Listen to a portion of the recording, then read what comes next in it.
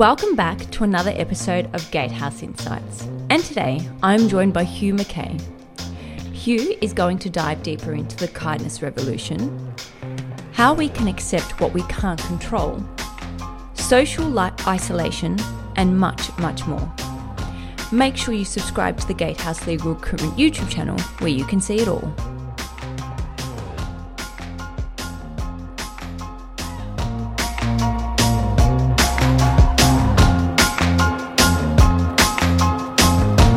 Thank you for joining me this afternoon, Hugh.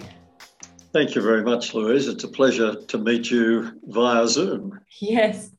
And congratulations on your the book launch of The Kindness Revolution.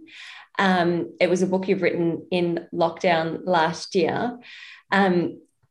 What book number is this? Because I know you've written many, many books. Well, yes, it's number 22. 8 of those are novels, but 14 are non-fiction. I think this is probably certainly my last major non-fiction book. Yeah. I think I've said everything I want to say about this. Well, you never know. So. No, you never know, exactly. Yes. So In fact, I didn't think I'd write this one, but then the publisher said, we'd like you to do a kind of wrap-up book using the events of 2020 as a jumping off point. And that made a lot of sense, so I did it. Fantastic. Well, I'm glad you did, because there's lots of insight and wisdom in that book, which we're going to unpack a little bit more of, but I highly recommend anyone buying the book. So I really wanted to begin with your saying that everyone is in need of kindness, which we are, and because everyone walks with shadows. But how can we be kinder to each other every day when we are walking with our own shadows, and it can be really hard? Yeah, there's no doubt it can be really hard. I think we just need to take a step back to answer this question properly, and just to remind ourselves that we humans belong to a social species. We're hopeless in isolation. We need each other. And neuroscientists who can now peep into our brains and see what's actually going on in a way that psychologists could previously just speculate about, they say you can find the cooperative centre in the human brain, that we're actually hardwired to be sociable, to be cooperative, which means we're hardwired for the qualities we need for cooperation, which are kindness, compassion, care for others, mutual respect, and so on. So at the essence of our nature, we're kind creatures. At the essence of our nature, we live for others. We recognise that our job as members of this social species is to create what humans need in order to thrive, which is a harmonious society. We need families, neighbourhoods, groups, communities of all kinds to nurture us and sustain us, and to give us that all-important sense of belonging, which is so fundamental to our mental and emotional health. Now, that sounds like a long way around to answering your question, but bearing all of that in mind, what that means is that when we are true to ourselves, we are responsive to the needs of other people, because that's what it means to be human. And we acknowledge that all those people walk with shadows as we do. But the key to kindness is the discipline of switching the focus from my own concerns to the concerns of others. Now, we won't always succeed in that. I mean, the ego gets in the way. We can become very self-absorbed. We can get caught up in our own misery. We can get caught up in our own ambition or our own competitiveness or our own acquisitiveness. All those things can distract us from our innate capacity for kindness. So it does require some discipline, Louise. I mean, you're quite right to say it. It doesn't come that easily, because we have our own shadows to contend with. And by the way, I'm not suggesting we ignore those. I think we all need every day little moments of solitude, for reflection, and for being kind to ourselves. not in a self-indulgent way, but simply to equip us to top up our resources for this rather demanding thing of being a member of a social species. Yeah. I think some people would prefer to belong to a species that consisted of solitary hermits, but that's not us. It's certainly not. Now, you also talk about the emotional palette, and you say that we need this cycle and we need to experience all the moods to make us fully human. I was hoping you could unpack that a little bit, because I know for me, especially, I don't want to experience the whole emotional palette, especially the difficult ones. So could you unpack that? Because I know a lot of people probably feel the same as me. Yeah. Well, and I feel the same. I mean, who welcomes sadness? Who goes looking for disappointment and loss and failure? None of us. But I do think we have to recognize that being a human walking this earth entails sadness, disappointment, loss, failure, all those things. And they're all part of, yes, what you describe as the emotional palette.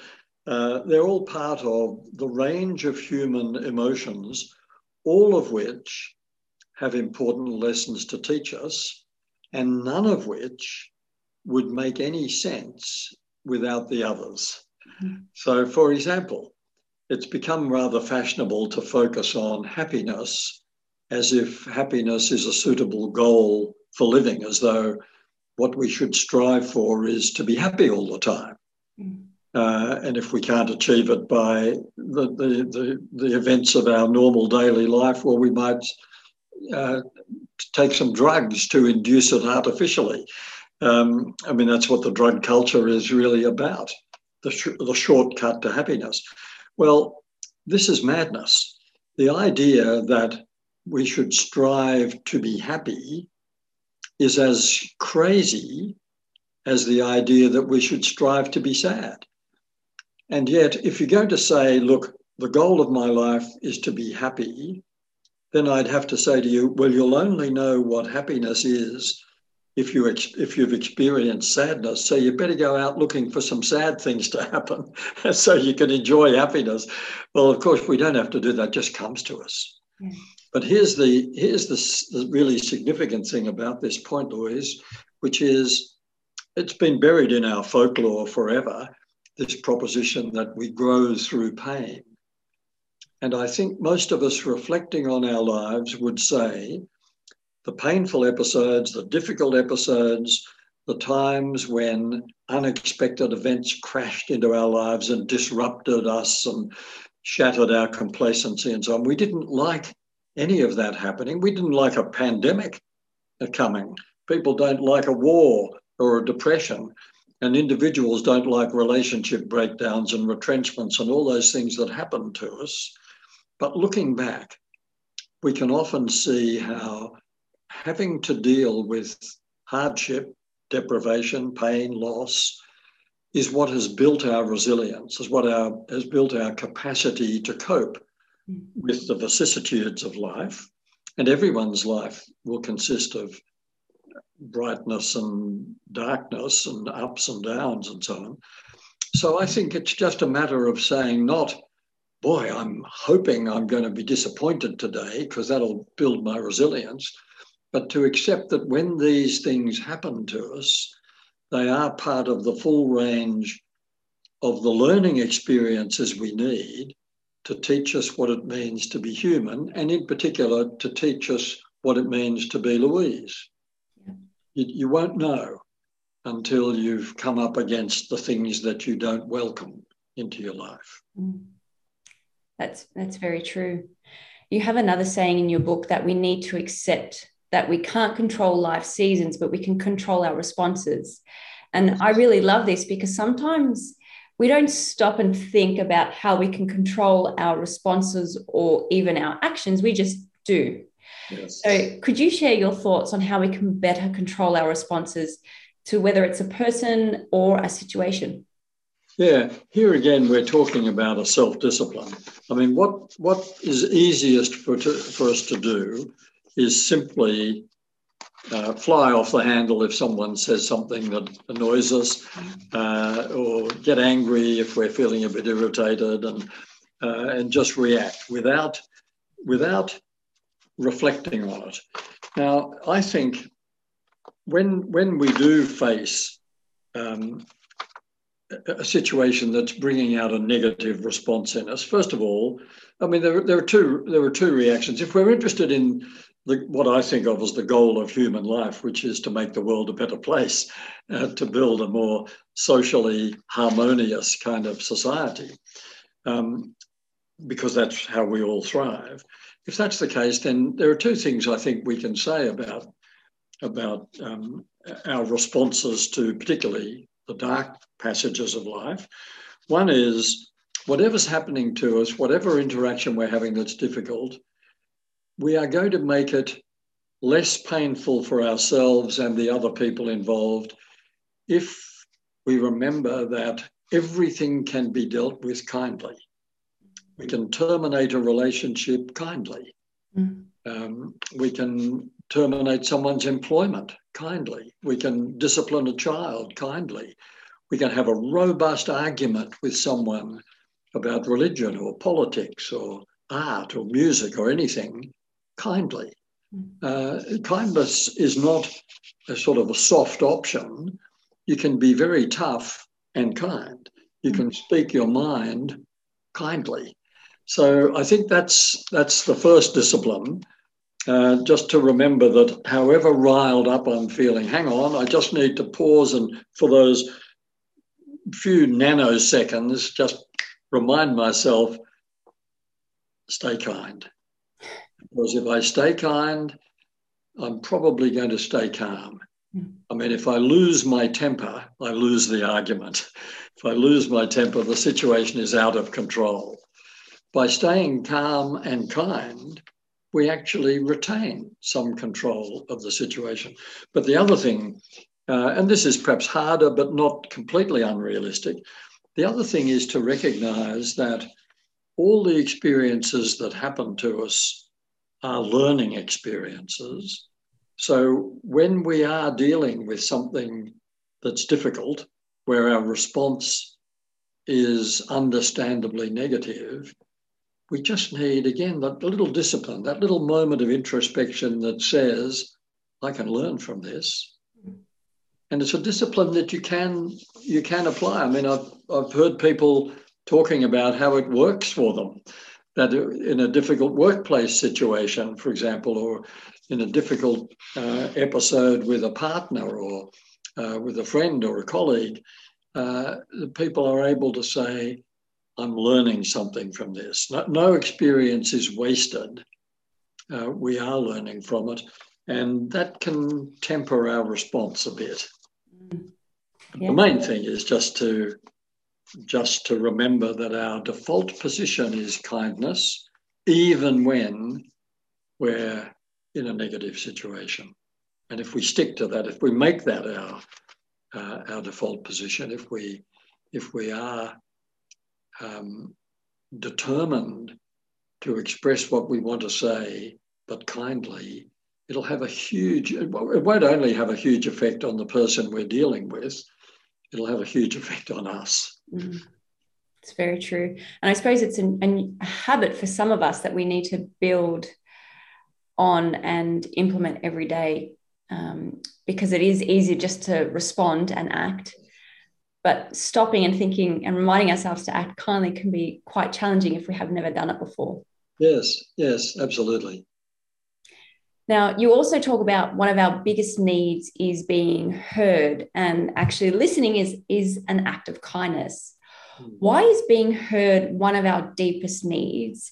And secondly, what actually happens when we feel we're not being heard and listened to? Yeah, well, again, right back to the very beginning of our conversation, Louise, where I said, let's remember that we belong to a social species. We need each other. We're hopeless in isolation. We need the support and the nurture of family, friends, colleagues, groups, communities, neighbourhoods, etc. What that means is that one of our deepest social needs is the need not just to belong, but to be accepted. To feel as though it's closely connected to belong, to feel as though there's somewhere you belong because you are accepted by the people you work with, by the people you live with, or by your neighbours or whoever it is. That's fundamental to the well-being of a member of a social species. We must feel as though we've been noticed. We're not overlooked. We're not on the margin. We're included. We're appreciated. We're acknowledged. We're heard. And if we don't feel those things, this will bring out the worst in us. Because for a member of a social species, not to feel as though they are not appreciated, not noticed, not acknowledged, not accepted, not included, is very alienating, very frustrating, and that can lead to feelings of high anxiety, depression, all the way through to really antisocial responses like violence. I'm determined to get back at these people who are ignoring me. That's very often the motivation for antisocial behaviour, all the way up to violence, the feeling that, okay, I'll make you take notice of me, cop this. Now, this is not an enlightened response, but it's a very easy response to understand for someone who's experiencing that frustration. Now, we live at a point in our history, pre-pandemic, where many of the social trends which have been reshaping our society, things like our shrinking households, our high rate of relationship breakdown, our falling birth rate, our increased mobility, our increased busyness, and certainly our enthusiastic embrace of information technology when it's at the expense of face-to-face encounters, all of those things together have had an effect which has been observed not just in Australia but around Western societies, of societies becoming more fragmented, of people feeling more like individuals, of social cohesion being eroded, and social isolation becoming a major problem. And we can talk about that at more length perhaps later, but where you have a problem of social isolation, you have an increased likelihood of loneliness, depression, anxiety, etc. So those are all consequences of people not feeling included, not feeling as if they belong, not feeling as if they are part of this, what I've described in the book as the shimmering, vibrating web of interconnectedness that we all belong. If you don't feel as if you're part of that web, it's a very, very lonely feeling. And by the way, 25% pre-pandemic, the figure is higher now, but pre-pandemic, 25% of Australians reported feeling lonely. Most of Australian adults reported feeling lonely most of the time. Now that's a symptom of a society in which too many people did not feel as if they were being heard, accepted, included. Yeah. Do you know what the figure is now, or has that data not been released? That was a major piece of research that the Australian Psychological Society and Swinburne Uni did in 2019.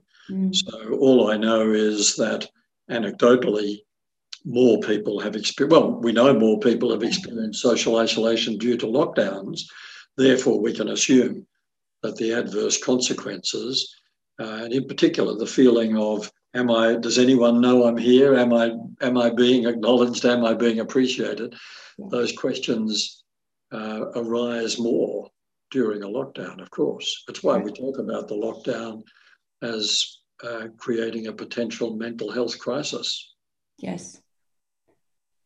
In terms of, pre-pandemic, and even more so I mean, being in self-isolated and being in lockdowns, it's harder to connect with people.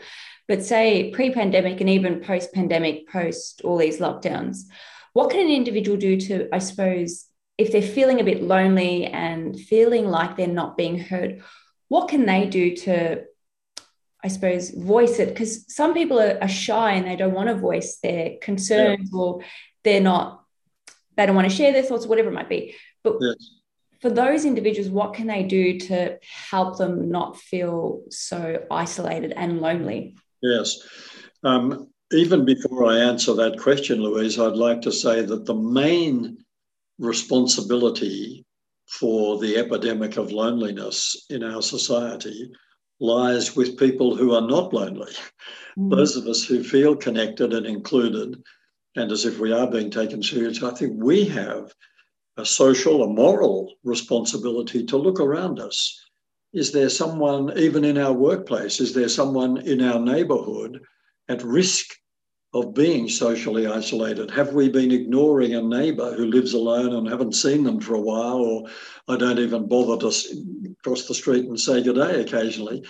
It's the responsibility of the non-lonely to reach out with acts of kindness and inclusion towards lonely people. But if people are themselves feeling lonely and obviously wanting not to, because it's a disease, it's an unhealthy situation to be in, as you say, many people are shy about saying, gee, I really feel lonely. Would you come and have a cup of tea with me?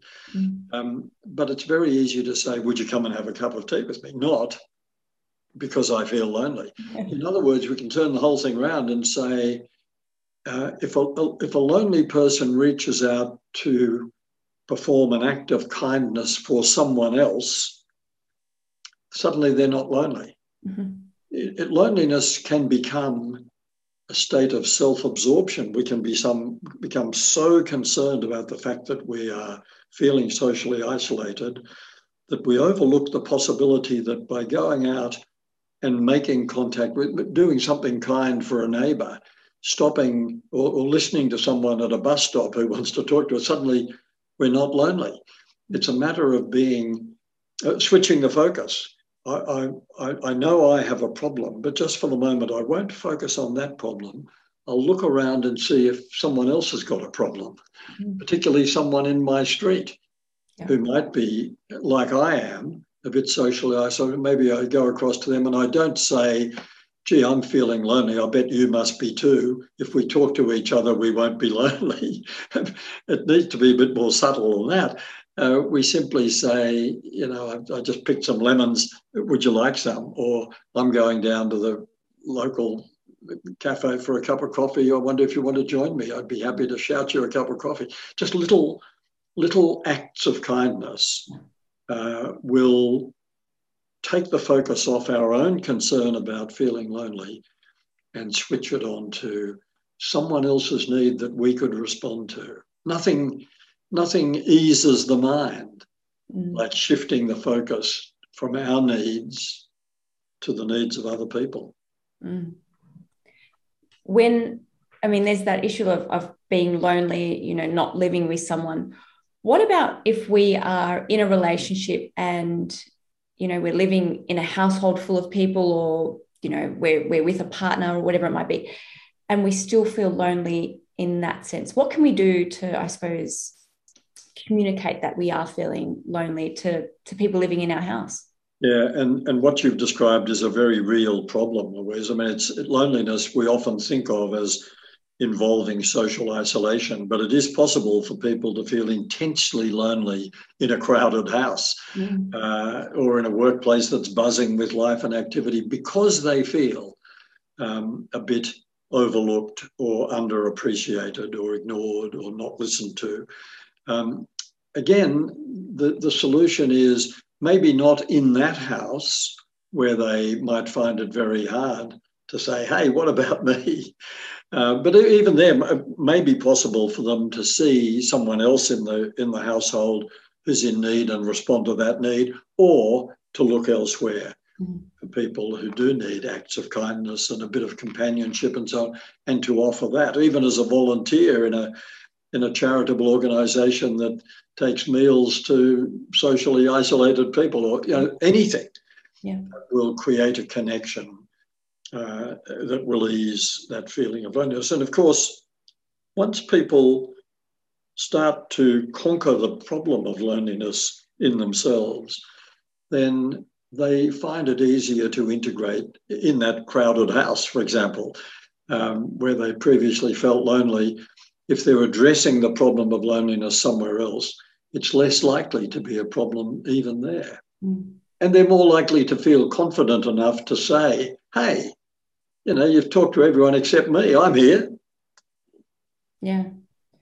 And I suppose as individuals who maybe aren't feeling lonely, what can we do to better listen to someone, and also, making them feel heard and included? What can we do for those people that aren't feeling self-isolated, lonely, but what can they do to help others?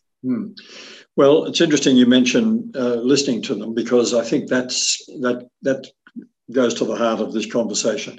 If you said to me, what's the single most potent act of kindness I can perform for another person, ruling out helping someone out when they're really in a jam, and it's urgent, but in normal everyday interactions with other people, the single most potent thing I can do to express my kindness is to listen attentively and empathically to another person. Listening is the loveliest gift we ever give each. I mean, you're doing it now. You're listening to me, and for me, that's a source of enormous affirmation and encouragement, because I can see from the look on your face and your general attentiveness that you're actually interested in what I'm going to say, which is a wonderful experience for any of us to have. Wow, somebody is prepared to listen. Listening says, without having to put it into words, listening says, I'm taking you seriously enough to bother listening to what you're saying. But notice the converse.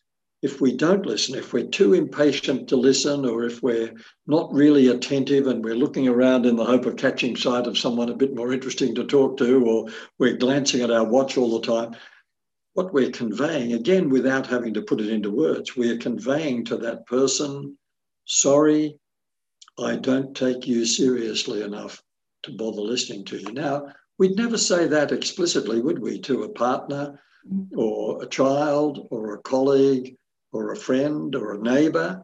Sorry, I don't take you seriously enough to bother. But if I don't listen, that's actually what I'm saying. Now, I don't pretend for a moment that listening comes easily.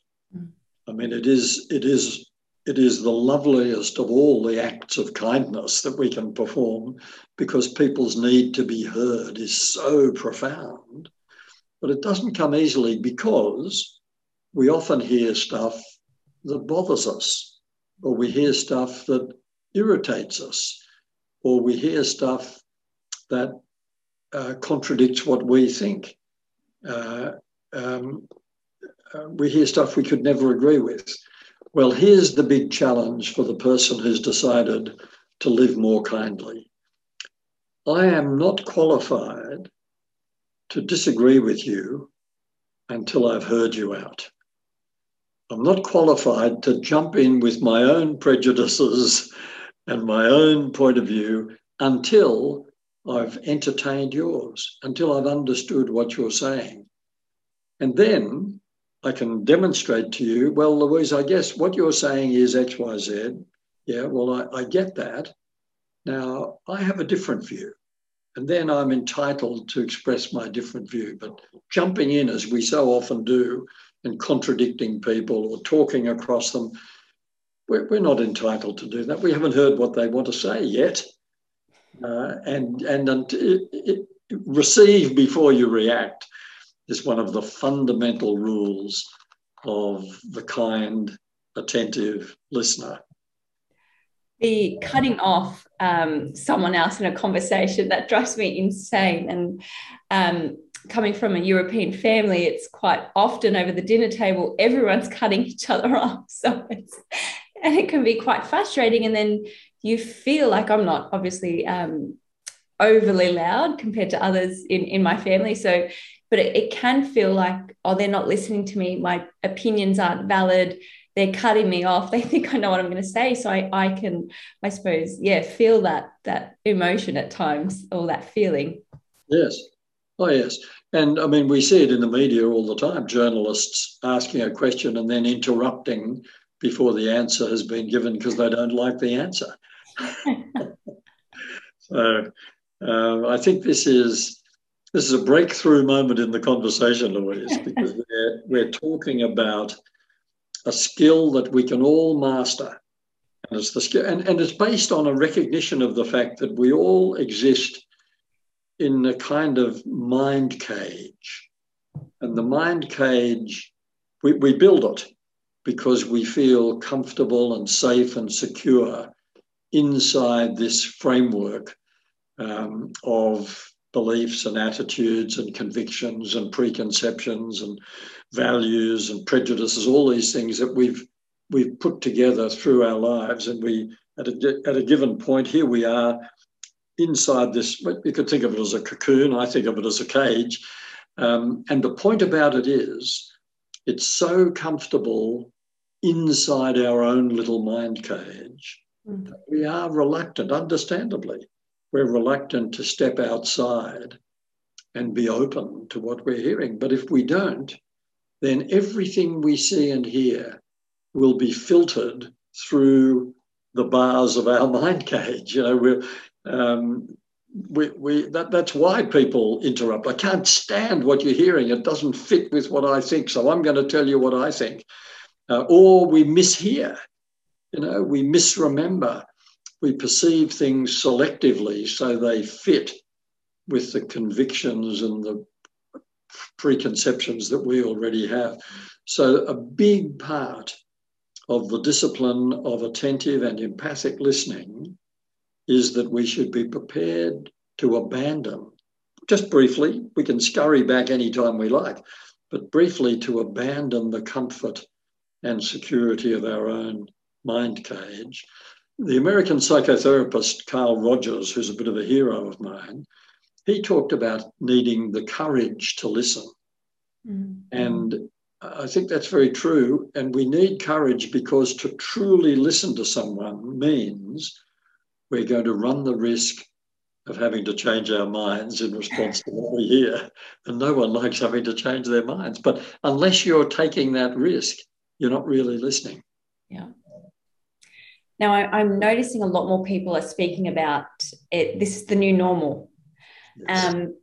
And I think every second person I'm saying to you, oh, this is the new normal, this is the new normal. And can you unpack for us what you think the new normal is? And how is this actually going to affect our personal relationships with other people? Yeah, it's a huge question because everyone has their own meaning of that ubiquitous phrase, the new normal. And what they often mean is we're going to try to live the way we used to live, but with acknowledging that COVID is still amongst us, and we're going to have to make adjustments to that, and we're going to have to be ready for keeping our distance or wearing a mask or working from home or something in ways that we didn't previously. What I'm hoping the new normal means, and what it means for me, is that coming through the pandemic, and we're not through it yet, but when we do come through it, we will have been reminded of some very important lessons about what it means to be human. We'll have been reminded of the fact that we are interdependent. We are absolutely interconnected. The virus knows that. The virus is attacking our species, not just women between the ages of 31 and 38, or Buddhists, or people who live on the coastal fringe. No, it's the species. We are interconnected. And so we're reminded of that. I think we're also reminded by our natural response to the pandemic that kindness comes naturally. We've been kinder to each other. We've been kinder on a large scale. We've worn masks, yeah, sure, to protect ourselves, but to protect each other. It's an act of kindness. Staying at home is an act of kindness. So I think we've learned that kindness is the truly human virtue, but also that we must make sacrifices for the common good. Yeah. That it's not all about me, that, you know, the flowering of the me culture, which was happening really before the pandemic arrived, I think that flower has been crushed. And we've recognised it's not all about me. We have to reappraise the importance of the neighbourhood, the community, society at large, and our place in it.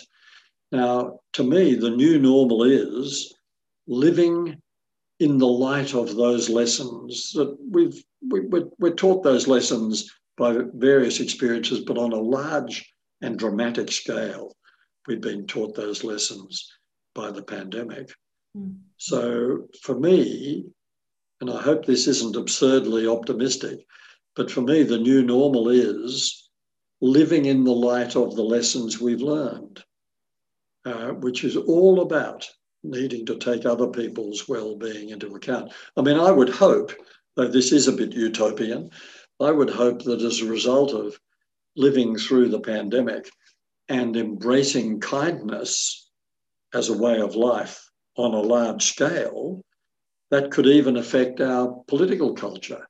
It could affect how, as a society, we respond to refugees or to Indigenous people or to the frail elderly, or how we address the widening gap between the privileged and the underprivileged in education as well as economically, and so on. There's a long list of things where we'd be a better society if we adopted a kinder disposition. So that would be part of my dream new normal.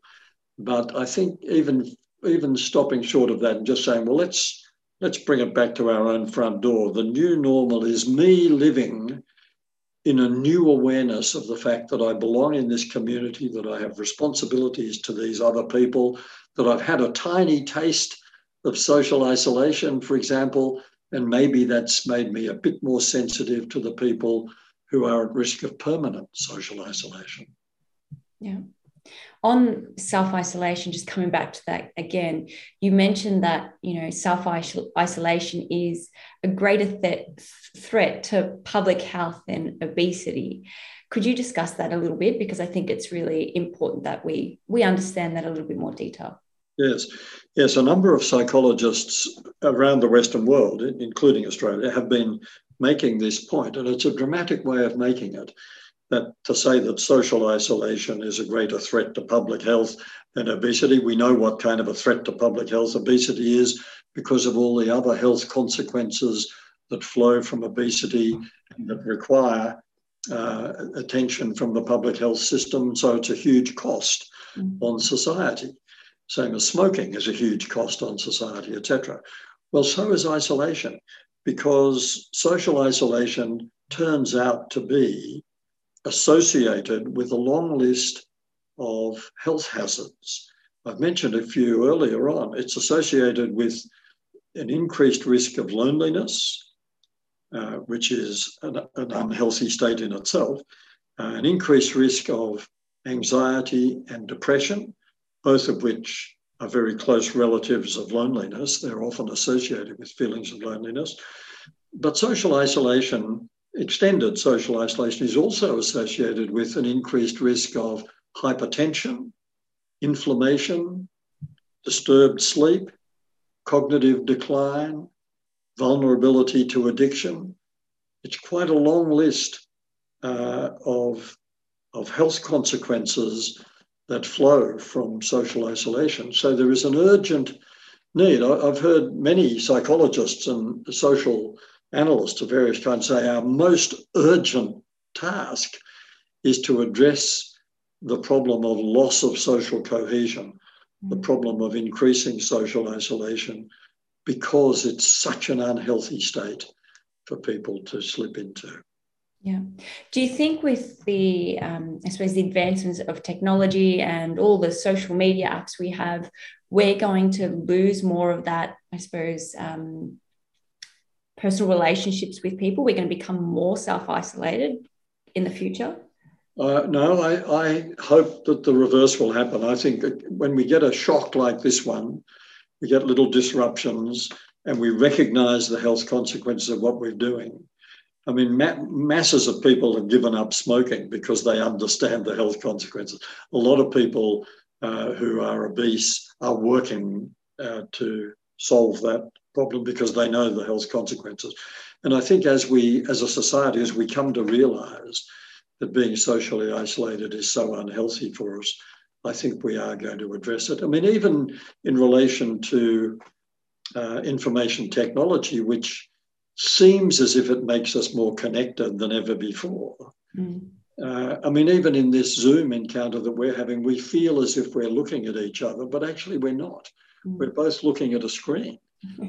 That's about as different as it can be from actually being in the same room and making actual eye contact is the magic thing about human interaction. And you can't make eye contact if you're not in the same place at the same time as someone else. So we need to recognise that information technology, which has been a lifesaver through the pandemic, we're able to do things like this when we can't actually get together and have a conversation and film it and so on. So it's brilliant. And it's saved the sanity of lots of people who would otherwise be feeling more socially isolated. But a huge warning bell has been sounded for us by that research that I mentioned from 2019, which showed that the highest level of loneliness, the age group reporting the highest levels of loneliness are the 18 to 24 age group, who are also the heaviest users of social media. In other words, we've got this phenomenon of people being connected but lonely. Yeah. And that's not surprising because the form of connection is so different from face-to-face human interaction that you can have all the Zooming, all the texting, all the Instagram posting and everything in the world and still feel lonely. Yeah. 2020 has certainly given us a lot of time for reflection, and even obviously that reflection still continues in 2021 because some parts of the country are in lockdown.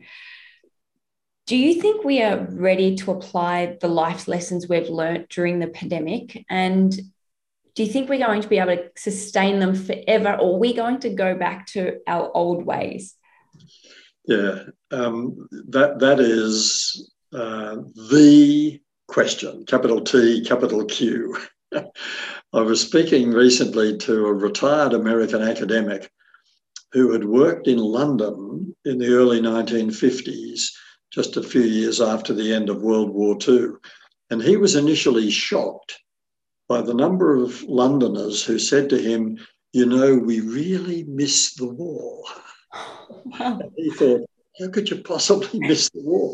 And of course, they weren't saying we miss the bombs, we miss the rubble, we miss the death and destruction and disruption and all of that. What they were saying was we miss the solidarity. We miss the sense of people really pulling together and really looking out for each other. And if someone's in a jam, they just go and help them without a backward glance, regardless of their own appalling situation. In other words, what they were saying was we were better as a people during the war than we are now that we've reverted to the kind of life we had pre-war. Now that shocked him because you would think that something like a war would change people forever. But there, at least some people were saying, well, it changed us for a while, but it didn't change us forever. We've lost that sense of solidarity and so on. So this is the big question, Louise. It has the pandemic, closely following on the heels of the bushfires, been enough of a disruption, enough of a fright to cause us to internalise these lessons we've been talking about and stick with them. Now, by contrast with that academic, and the story you told me about London. When I reflect on the members of the generation who were young adults raising families in the years of the Great Depression of the 1930s in Australia, I spoke to a lot of them in my research career, and they always said, I mean, not universally, but typically they said two things. First, that was the worst time of our lives. It was a time of absolutely terrible hardship and deprivation, unemployment like you couldn't imagine today, and it went on forever, years and years. We often wondered if we were going to be able to put a meal on the table for the kids, and often we were only able to because neighbours pitched in and pooled their resources and so on. It was awful. And then the second half of their story was, but you know, it was the making of us. We learned lessons about the need to look out for each other, to contribute to the neighbourhood. We got our values straight, we got our priorities straight, and those lessons never left us. And we became a laughing stock in our family as being the people who would never throw out a piece of string, and the people who would always bake a cake when a new neighbour moved into the street and go and make a little welcome speech and so on. But they were proud of that, of course. And they said it was the hardship that taught them the lessons that led to them never letting go of those values. So we don't know. Because we've been living through 30 or 40 years of social change, pushing us in the opposite direction, making us more individualistic, more competitive, more materialistic, let's be blunt, more selfish, has this, what might turn out to be a 2-year experience of COVID-19, is this enough of a disruption? In Melbourne, people are probably saying, yes, thanks, we've had quite enough of a disruption. Is it enough of a disruption for the effects to become permanent? Well, that's why I wrote the book. What I'm really saying is, let's turn the crisis into a revolution. Let's not just slip back into the way it was. Let's reflect on how we've behaved during this period, because generally speaking, people are saying we're quite proud of how we've behaved. We've done rather well. We have been kinder. We have been more considerate of other people. We have made sacrifices for the common good. We like that about ourselves. Well, wouldn't it be a tragedy?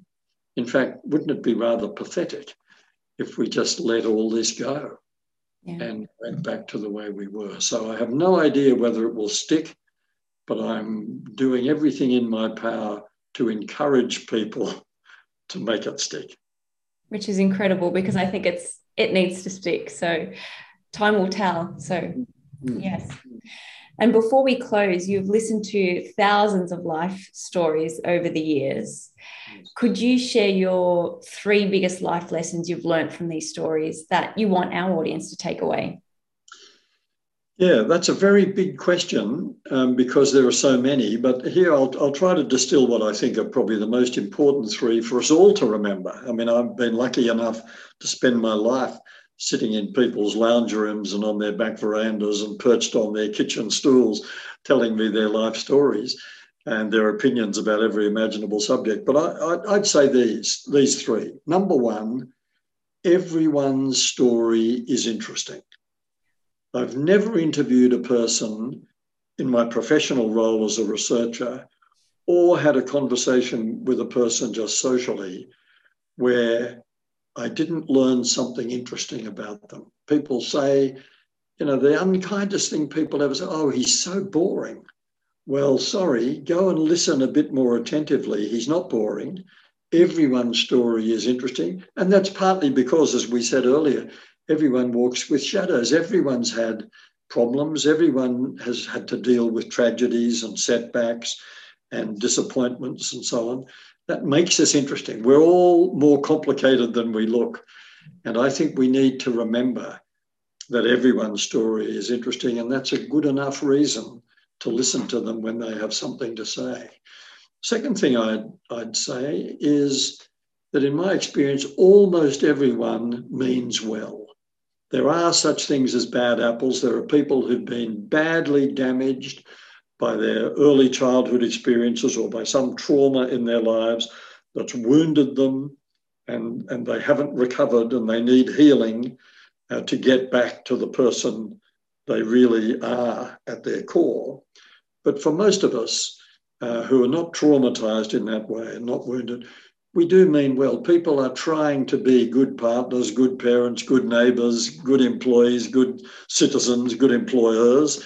And I think that's a wonderful thing to notice about our species, that basically we are kindly disposed towards each other and we are motivated to make the world a better place. That's an almost universal human experience. When people approach the end of their lives, when they look back, they never say, I wish I'd been busier, I wish I'd made more money or any of that stuff. But if they're questioning reflectively their lives, they will say, was I kind enough? Did I do well enough? Not commercially, did I do well enough as a loving person, as a partner or as a parent or as a neighbour or a friend?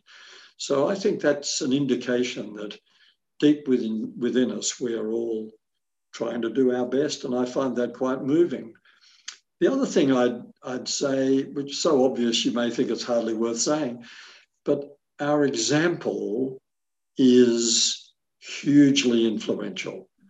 Whether we're talking about our example to our children or our grandchildren, or our example to each other in the workplace, in the family, in the neighbourhood, wherever, when we behave kindly, it is much more likely that people who are influenced by that kindness will themselves behave kindly. I don't mean towards me. I'm not acting kindly towards you in the hope that you'll repay me with some kindness. That'd be hopeless. That's not kindness, that's self-interest. But if we act kindly towards someone, it is more likely that they will pass it on. This idea that kindness multiplies is something that I've really observed through my life. And I think it's a sobering reminder that when we behave well, that has a huge influence on the people around us. And of course, the converse is true. When we behave badly, our kids learn how to behave badly. Yeah. Even in the midst of a marriage, I was talking to someone yesterday, in the midst of a marriage breakup, is it possible to act kindly towards a partner that you're absolutely loggerheads with? Well, if there are kids there, remember the kids. The kids are learning from how you respond to that difficult situation. They're learning about how humans deal with difficult situations. And if they see bad behaviour, that's the model that they'll follow. So example is everything. Example is the great teacher, and we're doing it unconsciously all the time. Yeah. Hugh, thank you so much for sharing your insights and for writing the book. It's been an absolute pleasure meeting you through, Zoom. Thank you very much, Louise. A pleasure meeting you also, and I hope we can do it properly one day. And there you have it. Another episode of Gatehouse Insights draws to an end. Thank you for watching, and thank you for sharing this video with your friends. And if you haven't already done so, make sure you subscribe to the Gatehouse Legal Recruitment YouTube channel where you can see more.